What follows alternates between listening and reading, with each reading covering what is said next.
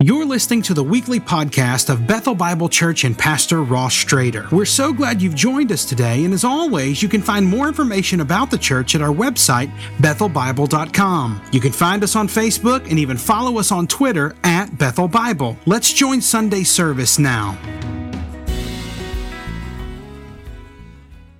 Well, if you've got your Bibles, go to the book of Micah. It is in the Old Testament.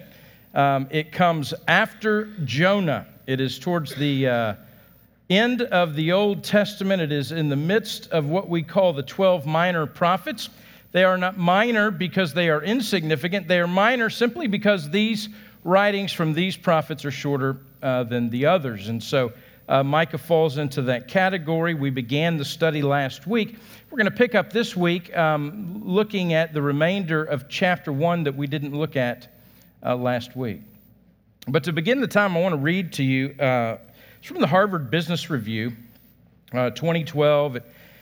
It's an article, and they've done lots of these articles. I mean, you can pick which one, if you were interested, which to click in and to read on. But they writing about this phenomenon, this thing called what they call the imposter syndrome. So let me read you a couple of paragraphs. If you've ever thought to yourself, one of these days people will realize I don't know as much as they think, then you are in excellent company. It goes on to some extent, of course, well, we're all imposters. We play roles on the stage of life, presenting a public self that differs from the private self we share with intimates, and morphing both selves as circumstances demand. Displaying a facade is part and parcel of the human condition. Goes on and says, indeed, one of the reasons the feeling of being an imposter so widespread is that society places enormous pressure on people to stifle their real selves. The article goes on, he describes all these case studies of folks that found themselves in places where they were sure that everyone around them was going to figure out. They had no idea what they were doing. They had no qualification for being where they were. They were faking it in hopes of making it. And the reality is, what the article goes on to say, that it's this fear we have. There are these fears. There's fears of being embarrassed, fears of public speaking. One of the greatest fears we have as human beings, as part of our condition, is the fear of being found out. Found out for who I really am. And somebody might discover that behind all of the social media posts, the Facebook pictures and the Instagram moments that I've tried to portray to the world, that the people might find out that beneath all of that is a facade. That my life isn't what I am projecting it to be or hoping it to be. See, in many ways, what we're going to see in this passage this morning, there are some hard things in this passage. I'm not going to lie to you, and I certainly don't want to sugarcoat anything. Micah's writing to his people that he loves. In fact, Micah has to do something very courageous. He has to take the word of God, the God he's faithful to, and he has to preach it to a people that he loves. And in being faithful to the word that he preaches, the people he loves are going to turn on him. They don't want to hear it. Because what Micah is going to do is he's going to expose Israel. He's going to expose Judah, the northern kingdom of Israel and the southern kingdom of Judah. He's going to expose them for the imposters that they are. And then he's going to talk about, God's going to speak through Micah and say, I'm coming as a judge. I'm holding a trial. You're being put on trial. And everything about you will be exposed. That's what Micah is telling him. Now, as one writer said, the content of this is absolute judgment. I mean, the content of what we read this morning is terror. But the quality underneath of it,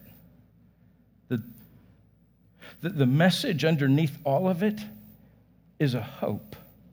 And so what I want to do this morning is I want us to see the judgment. I want us to see the terror. What it means to be found out by God. And then I want us to get underneath that.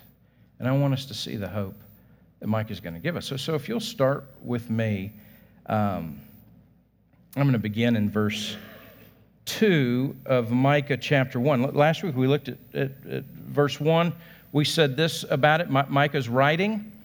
We know really nothing about Micah except he's a guy that's Micah from Moresheth, which means he's a nobody from nowhere. And he's writing in the days of these kings. He lists the southern kings, the kings of Judah. The north is really in its last moments of existence. The south is not too far behind. And this is when he's writing. And so he says this in verse 2 of chapter 1. Hear, you peoples, all of you, pay attention. But pay attention, O earth, and all that's in it. And let the Lord God be a witness against you, the Lord from his holy temple. For behold, the Lord is coming out of his place and will come down and tread upon the high places of the earth, and the mountains will melt under him, and the valleys will split open like wax before the fire, like waters poured down a steep place. He begins this that, hey, listen, the Lord is coming to judge. He's coming as the judge. It marks the first section of the book. There's going to be 3 of these sections. You can see it in verse 1, 2. You said, hear all the peoples. You'll see that again in chapter 3, verse 1. You see it again in chapter 6, verse 1. The court is being convened. The peoples of the earth are being summoned because God is going to show up as a witness against them. He's bringing his case against them. And we find he's not only the judge, he's also the prosecuting attorney. And the Lord is in his holy temple. So the nation of Judah, its capital was Jerusalem.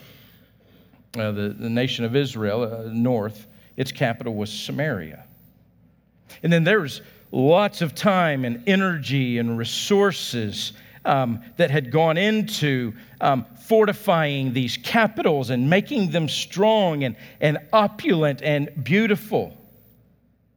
But none of that compares to the splendor of the heavenly temple. The other thing to notice about this is that this is not, God is not only the God here of Israel and Judah. It's not just a localized deity like you had there was the God of Israel, but then if you went north into Assyria, they had their gods, and you went south into Egypt, they had their gods. It's not like that. What God, he shows up, he's the God of the universe, and his prerogative, his right is to judge the entire world, everyone. In 3 and 4, you see that he's coming down out of his place. He's going to come down. The God who is transcendent, who is outside of, in many ways, time and space. The God who dwells in the heavenly places. The God who is transcendent. That God is also very intimate. In Genesis chapter 11, you go all the way back to Genesis, you see there's this thing, the peoples of the earth, they've gathered, they've come together at a place called Babel, and they're going to build a tower, and they're building a tower to their glory, a monument to their might, a monument to how great humanity is. And the way that Moses puts it is that God had to come down, he had to stoop way down to see this human splendor. Here what happens is that God is going to come down. God is involved. He is intimate. He is not removed. He is offended up close. And he sees. Listen, you know this. There's a part of you that knows this, and yet we operate so differently. We hide nothing from God. Nothing. He sees everything.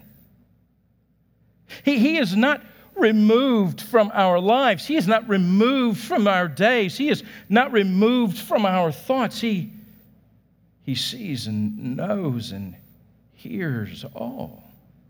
In fact, David will write in Psalm 139, he writes about this truth about God, not in a terrifying way, although it is terrifying, but to David it was a great comfort. He says in Psalm 139, "O Lord, you've searched me and know me. You know when I sit down and when I rise up, you discern my thoughts from afar. You search out my path and my lying down and are acquainted with all my ways." God is acquainted with all your ways?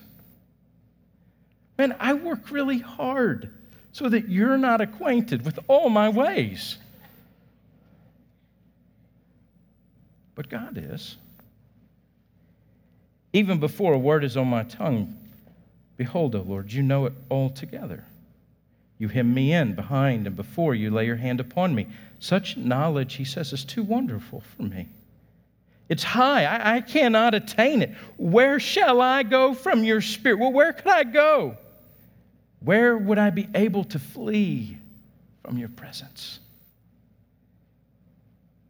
Here, what Micah sees in this vision is God's foot hitting the ground and the earth trembling. The house of cards will fall apart at his presence. Nothing survives the presence of God when he shows up. The mountains, they're going to melt like wax. At Christmas time, I don't know about your house, at Christmas time, all my siblings gather, and they're at my mom's house or with Leslie's siblings at her parents'. And the cousins, inevitably, all the children will get together. And you know that it's happening, although you don't know exactly what's happening, because while you have parental wisdom, you don't have parental omniscience, right? You have parental space in the room, and then all of a sudden it's gotten quiet, and all the cousins, all the children, they're back in some room, and it's really quiet, and they've hatched a plan, right? And they've decided that they are going to, gift wrap the youngest of all of them, and try to put them under the tree, to try to hide them until Christmas, or they're up to devious things. And the worst thing that they can imagine, you walk in as a parent into their space, and all of a sudden it gets quiet. The plan gets foiled. God shows up. So when the Lord comes in Scripture, it will rock the world. It's not like the strolling God in the garden with Adam and Eve. The earth is going to tremble. Listen, this is what makes the incarnation so unbelievable. John says about him, the gospel writer says, Jesus is God with us, and we survived. That's what's so remarkable about it. One writer said, it's great. Our danger begins when we look at this text and say, well, now, this is symbolic language.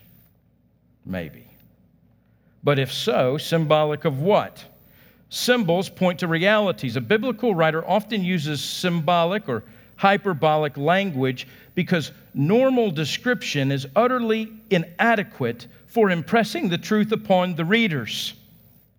Say whatever you want about this to make you feel better, but understand that by these verses, Micah doesn't want you to feel better. He wants you to tremble. Micah writes this in a way so that we would read it and we would tremble at the thought of God's presence, His coming down out of His holy temple. Because everything will be exposed, everything will be found out. Interesting to note, in verse 4, you see the ruin of creation. In verses 6 and 7, what we'll see is the ruin of Samaria at God's presence. In verse 5, though, in between those, here's the reason given for why the Lord is going to come down out of heaven and convene the court. It says, all of this is for the transgression of Jacob and for the sins of the house of Israel. What is the transgression of Jacob? Is it not Samaria? And what is the high place of Judah? Is it not Jerusalem? So he's coming down, and the reason he's here, so up to this point, there is maybe some sense in which the hearers would have said, yeah, the doctrine of God's judgment. Man, we dig that doctrine. Because Psalm 68 tells us when God comes, He's going to judge the nations of the earth, but we're His people, and we'll be safe. Man, we love that doctrine. The world around us is going to finally get what they deserve. And yet Micah turns it on him.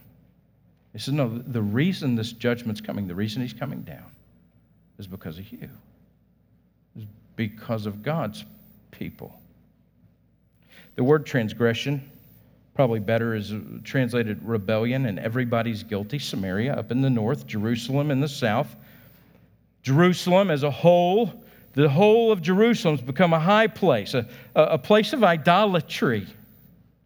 The whole of worship in Jerusalem is an imposter. So see, they would have heard of God coming to judge. And His presence would be terrifying. But they thought they would have been safe. The apple of God's eye wouldn't be bruised. And yet Micah says, no, He's coming. He's coming for you. And so just before the people say, amen, Micah, he's going to deliver the punch. They approved the doctrine, but they would have been oblivious to the danger. You see, they assumed that their favor with God was owing to their last name or their place of birth or their prosperity or their going through the motions at the temple or their designation as one nation under God. That's what they were. But being a believer, listen to this, being a believer doesn't have to do with your circumstances. It doesn't have anything to do with your last name. It doesn't have to do with your heritage. Being a believer is not just what you've grown up with. The answer is, do you believe? Well, what have you put your trust in? So unexamined lives are not lives of faith. But Micah is bringing his nation, he's bringing God's people to a place of examination. They're on trial, and their life will not stand the test. In fact, what's fascinating is that just one generation before Micah speaks, the north is descending. They're outwardly prospering, they're inwardly decaying. Jerusalem in the south is not far behind. And one generation before this, what God does is He sends a prophet named Jonah north to Assyria. He sends a prophet, his prophet, with his message to the enemies, to the rebels, to the pagans, to those whom Israel was sure God would judge. God sends His prophet to those people with His message. And you know what they do? They repent. And in their own land, God will send His prophet to His own people. And they will mock God. They will rebel against him. They were notorious for killing their prophets. Well, in verses 6 and 7, you have the destruction of Samaria. It says this, therefore I will make. God says, I will make. We know from history that how God does that is he brings Assyria in, this huge army. They come in. But God is saying, look, behind all of that, I will make Samaria a heap in the open country, a place for planting vineyards, and I will pour down her stones into the valley and uncover her foundations. All her carved images will be beaten to pieces. All her wages will be burned with fire. All her idols I will lay waste, and from the fee of a prostitute she gathered them, and to the fee of a prostitute they shall return.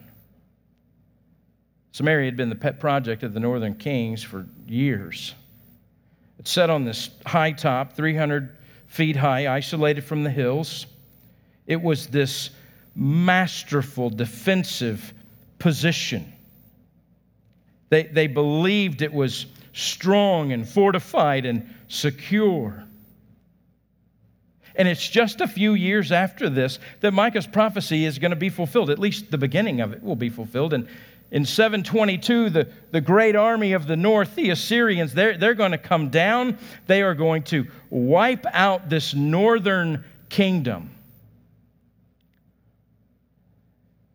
And Samaria will fall in 722. And then for the next 600 years, it will continue to be torn down. And then about 100 BC, there's a guy named Hasmonean John Hyrcanus. And he and his sons go to Samaria, and they scrape the ground clean.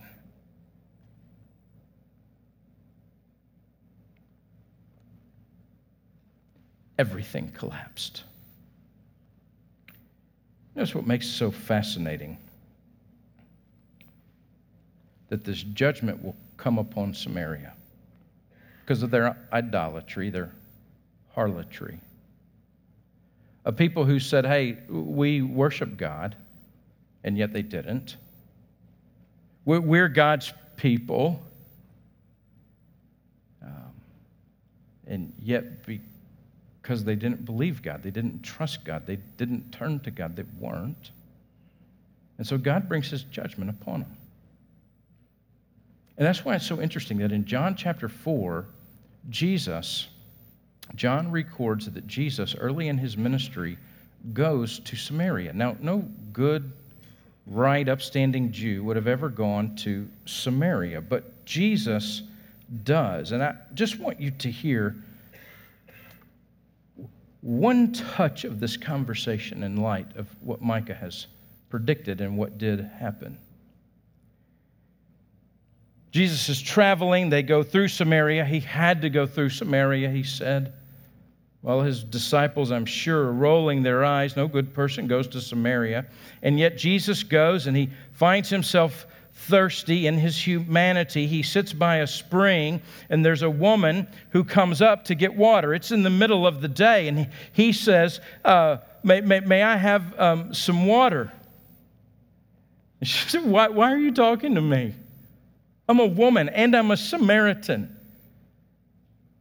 And he says, hey, listen, if you'd have known who I was, you would have asked me for water. I have water, and you'll drink and never thirst again. And she says, well, I want that. I don't want to be thirsty. I don't want to have to come here ever again. And so Jesus does what Jesus does. Now, we don't think about this often, but Jesus shows up first as the judge. See, it's a story of grace. It's a story of hope. But he begins with judgment. And he says this. Jesus said to her, go call your husband and come here. And the woman answered him and said, I have no husband. Jesus said to her, you're right in saying that I have no husband. For you've had 5 husbands, and the one that you have now is not your husband. What you have said is true. He said, I perceive that you're a prophet. She'd gone to the well in the middle of the day because she didn't want to be found out. She didn't want anybody to see her. Whatever kind of airs she put on, whatever kind of dignity that she tried to salvage from this life of wreckage that she had, she didn't want it exposed. And yet Jesus is here and shows up at the judge in Samaria and exposes her to her very core.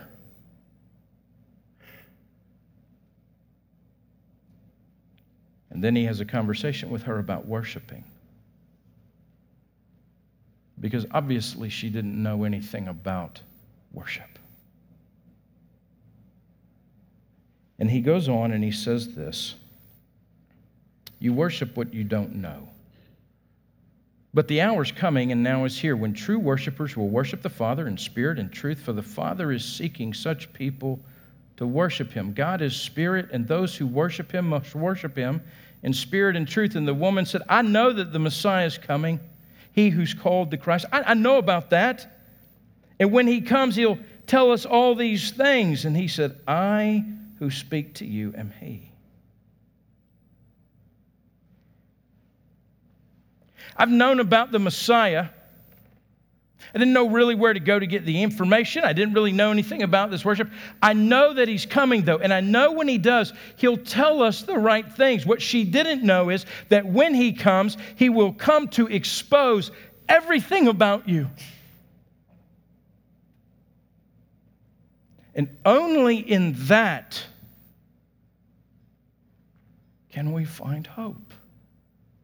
You see, later the woman's going to go back to the town. John records it, and she says this many Samaritans from that town believed in him because of the woman's testimony. And here's her testimony. He told me everything that I ever did.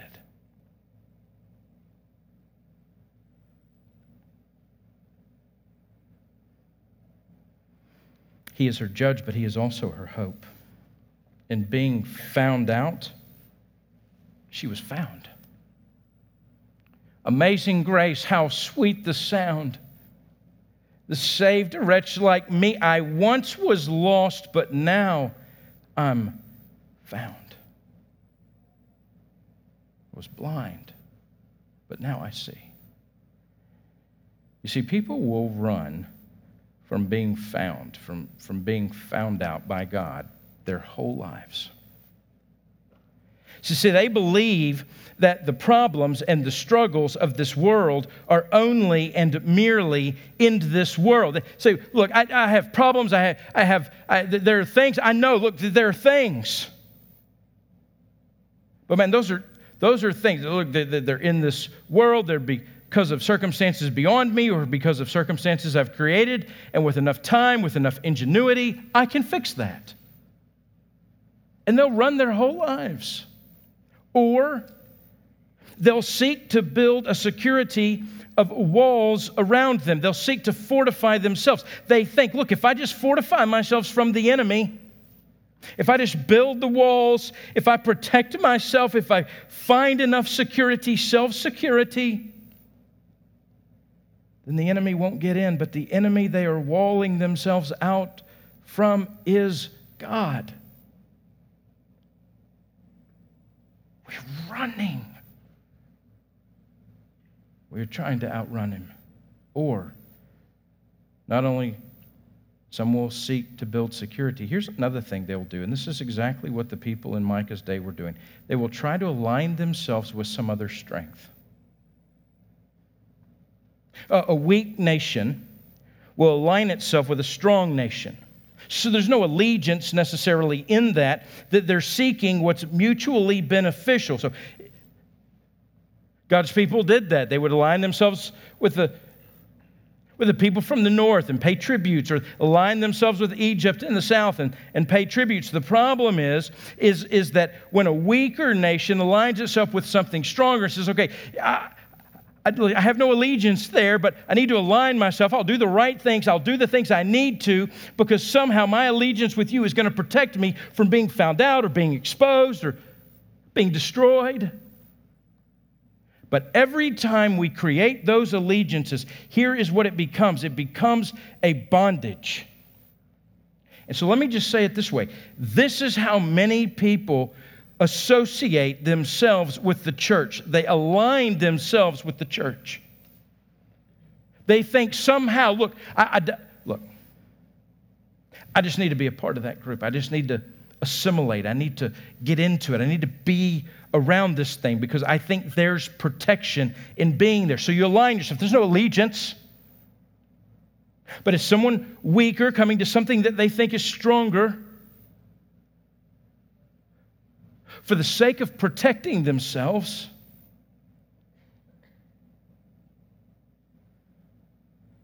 So that maybe I won't be found out.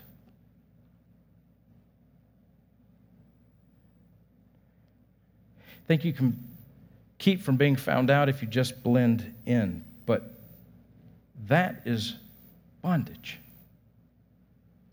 And there are lots of folks that sit in churches on Sunday morning, and this is not joy, this is bondage.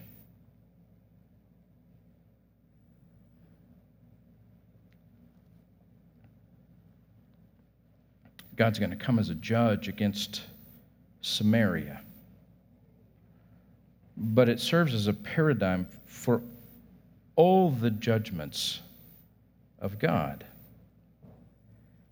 God's judgment on one, Samaria and Jerusalem, it implies a judgment on all. His judgments in time imply a judgment beyond time. No one will outrun judgment. We will all face God as judge. It's ironic. These were the people of God. They were supposed to be the ones that the world looked to, said, okay, their God keeps them safe. They worship him, they love him. And the nations were to come to Israel to meet their God.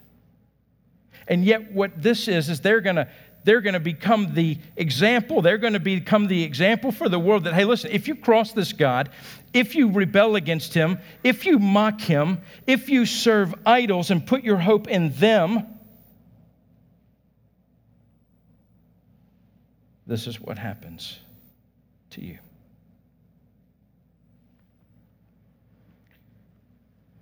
Look with me real quickly. I'll show you the rest of this chapter, how it shakes out. In 8 and 9, Micah's going to lament this. Micah's not happy about this at all. This is terrible. It says, I will lament and wail. I'll go stripped and naked. I will make lamentation like the jackals and mourning like the ostriches. Howling in a field like a wounded and desperate animal waiting for prey to descend upon it. For her wound is incurable, and it has come to Judah, and it has reached the gate of my people, to Jerusalem. The wound is incurable. There's nothing they can do about it. And not only that, that's the north. My people in the south, Jerusalem, it's spread to us. It's come to our door. We cannot escape this either. You see, they thought the problem was Assyria up north. They thought the problem was a security problem. We just need more walls. We just need more armies. We just need better defenses. We just need better alliances. But the problem wasn't Assyria. The problem was their sin. The threat wasn't Assyria. The threat was God himself. Listen, sin, defiance, rebellion, depravity, it's beyond human capacity to resolve. It's a sin problem. Human problems can't be solved with human solutions. I mean, you have the ability to clean up relatively small messes. You can do that.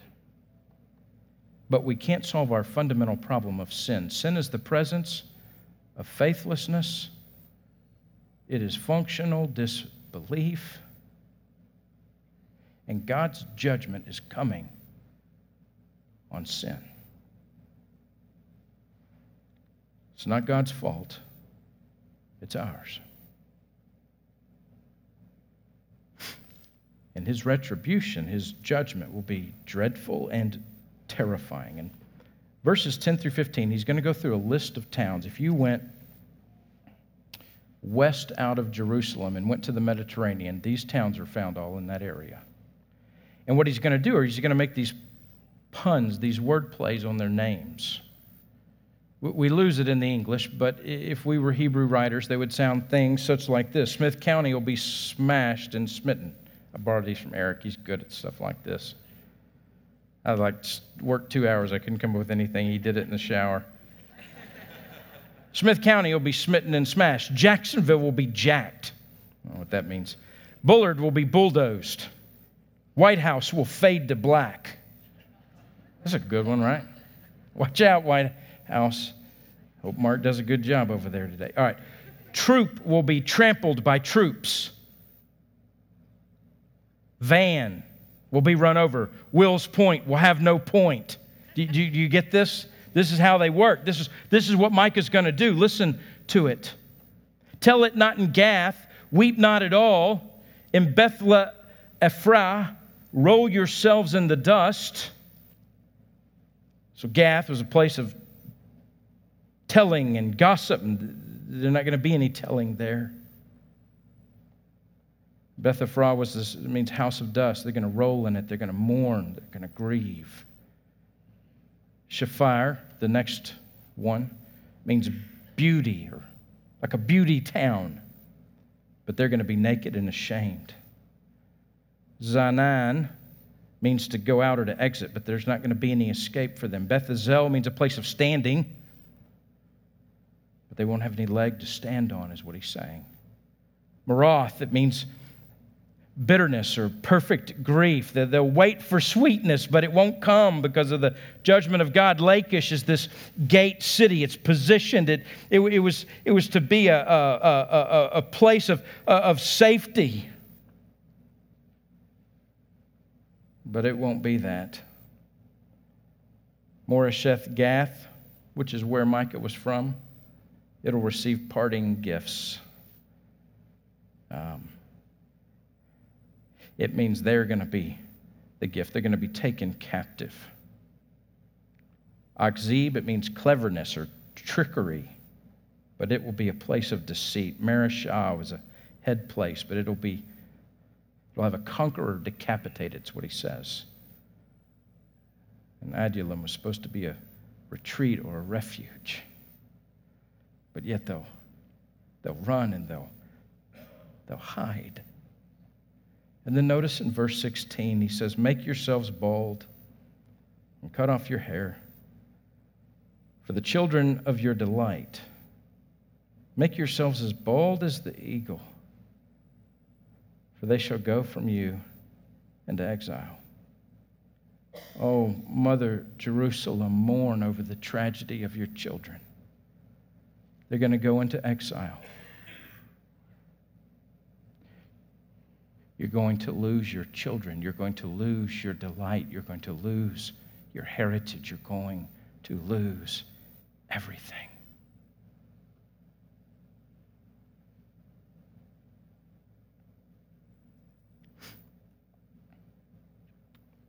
Super encouraging, isn't it? Let's get underneath it for a second. One, I think one of the things that Micah means for us to take from this is that we would be grieved. He's grieved. He does not celebrate the judgment of God upon anyone. He does not long for the judgment of God upon anyone. He sees the judgment fall. He sees it as though it were happening in real time, and he is grieved by it.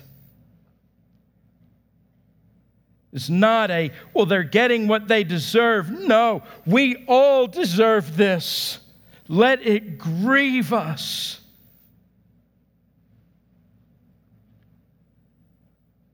we would be grieved. Be grieved by the sin in our life. The second is that we'd be warned. See, the people of Judah thought they were okay. They thought they were God's people. They'd even aligned themselves with all this temple and religious activity. And they thought, well, judgment's not going to happen to us. We're going to outrun God. We're not going to be found out. You see a marriage crumble, you see someone caught in sin, don't think, well, they're just getting what they deserve. Be grieved over them. And then don't find yourself saying, well, I'd never do that. I'd never do that. I'd never do that. We shouldn't do that. Be warned. And then finally, I would say be hopeful. You might be thinking, oh, I read these verses and there's not much hope in them. I see lots of judgment, but not much hope. Micah's writing under the old law. The old law was the law of retribution. Required an eye for an eye, a tooth for a tooth. On one level, we think we like that, but here's the problem. Sin demands judgment. Sin cannot be overlooked. It cannot be forgotten. It cannot just be winked at. Under the old law, an offense must be repaid with an equal offense. Sin could not just be overlooked. It had to be repaid. There had to be retribution. It was incurable for Samaria. And you and I are in the same place. Listen, we have all sinned against the holy and perfect judge. And our sins, they are just like the sins of Judah and just like the sins of Israel to be punished. We don't think we haven't set up our altars and our idols and sought our securities and our alignments and been trying to outrun God so that we won't be found out. We're there. In the end, Micah's going to tell them that God is going to send a conqueror. Someone who is going to take everything they owned, take their freedom, take their land, their possessions, their children, would lead them into captivity and slavery because of their incurable wound. That was going to be their judgment.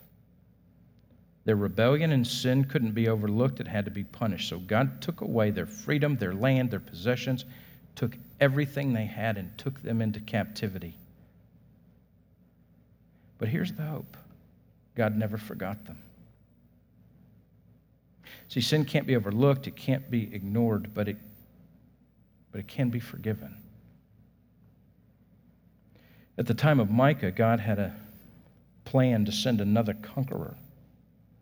So Micah will talk about it 700 years before it actually happens. We'll get to this in a couple of weeks. And God is sending this conqueror, and this conqueror is someone that's coming to capture you and to take you away, except this time, not taking you into captivity. He's coming to set you free.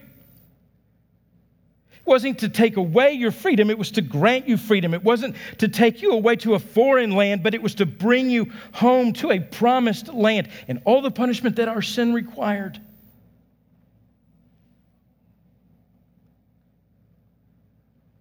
This conqueror steps in not to conquer us, but to be conquered and crushed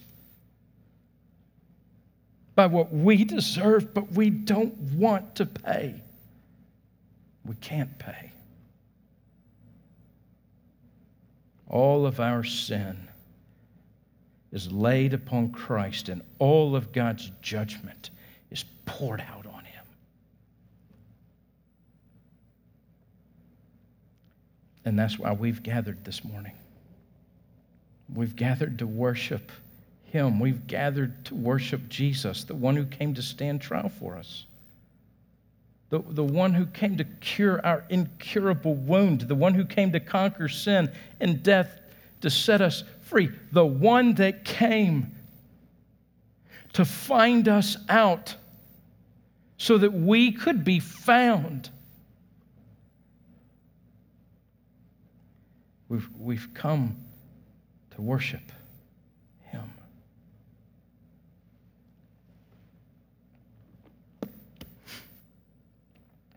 Are you running from him?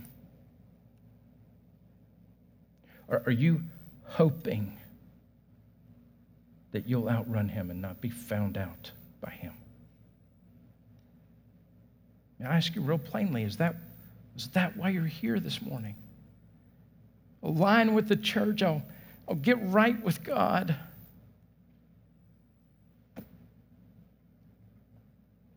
Be found by him. Look into the face of his Son,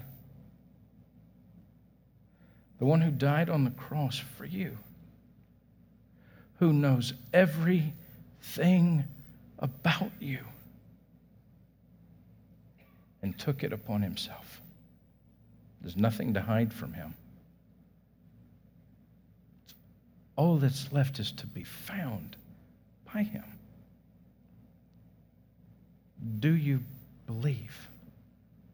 Do you trust him? Listen, there's judgment coming for everybody. The great news is that for believers that have looked into the face of Jesus, the one who took our judgment, our judgment goes like this.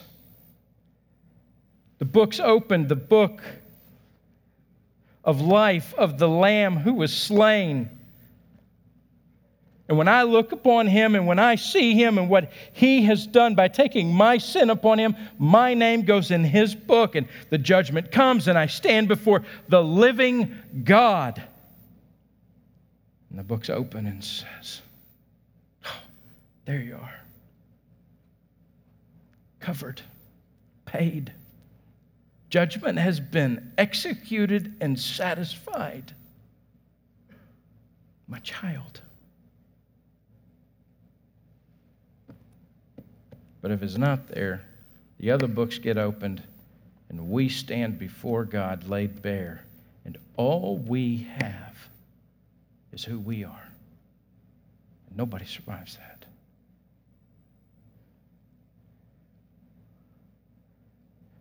Do you know God as judge? Do you know his Son as your Savior? Do you believe? If you would you bow with me and let's pray. Father, we come to you this morning. These are hard words from Micah. We know that in the 21st century, as it was in the first century, as it was in the 8th century BC, it is not in vogue ever to talk about sin, to talk about your terrifying and dreadful judgment. And yet, Father, over and over again, you've been faithful and gracious to speak to us, to reveal to us who you are, so that we'd see you rightly. We'd know rightly who you are. We'd know that we can't outrun you. We'd know that we lay bare before you. And our hope is not security or alliances or running faster or doing better. Our hope is in the conqueror that you have sent, your Son Jesus, to be conquered on our behalf, to take our sin, to endure our punishment, your wrath, your judgment, Father, to lay in a grave, dead for 3 days, and then rise to new life. Father, there's many here this morning that need to be found out so they can be found by you. Father, I pray they would see your Son high and lifted up,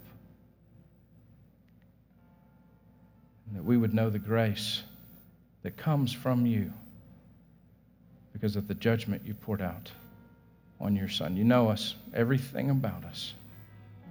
Father, I pray we would see you rightly. We ask all this the only way we can, in the name of your Son, Jesus, and by the power of your Spirit. Amen. Thanks again for listening to the podcast today. We hope that you were blessed and encouraged. And if you have any questions or comments, we want you to let us know.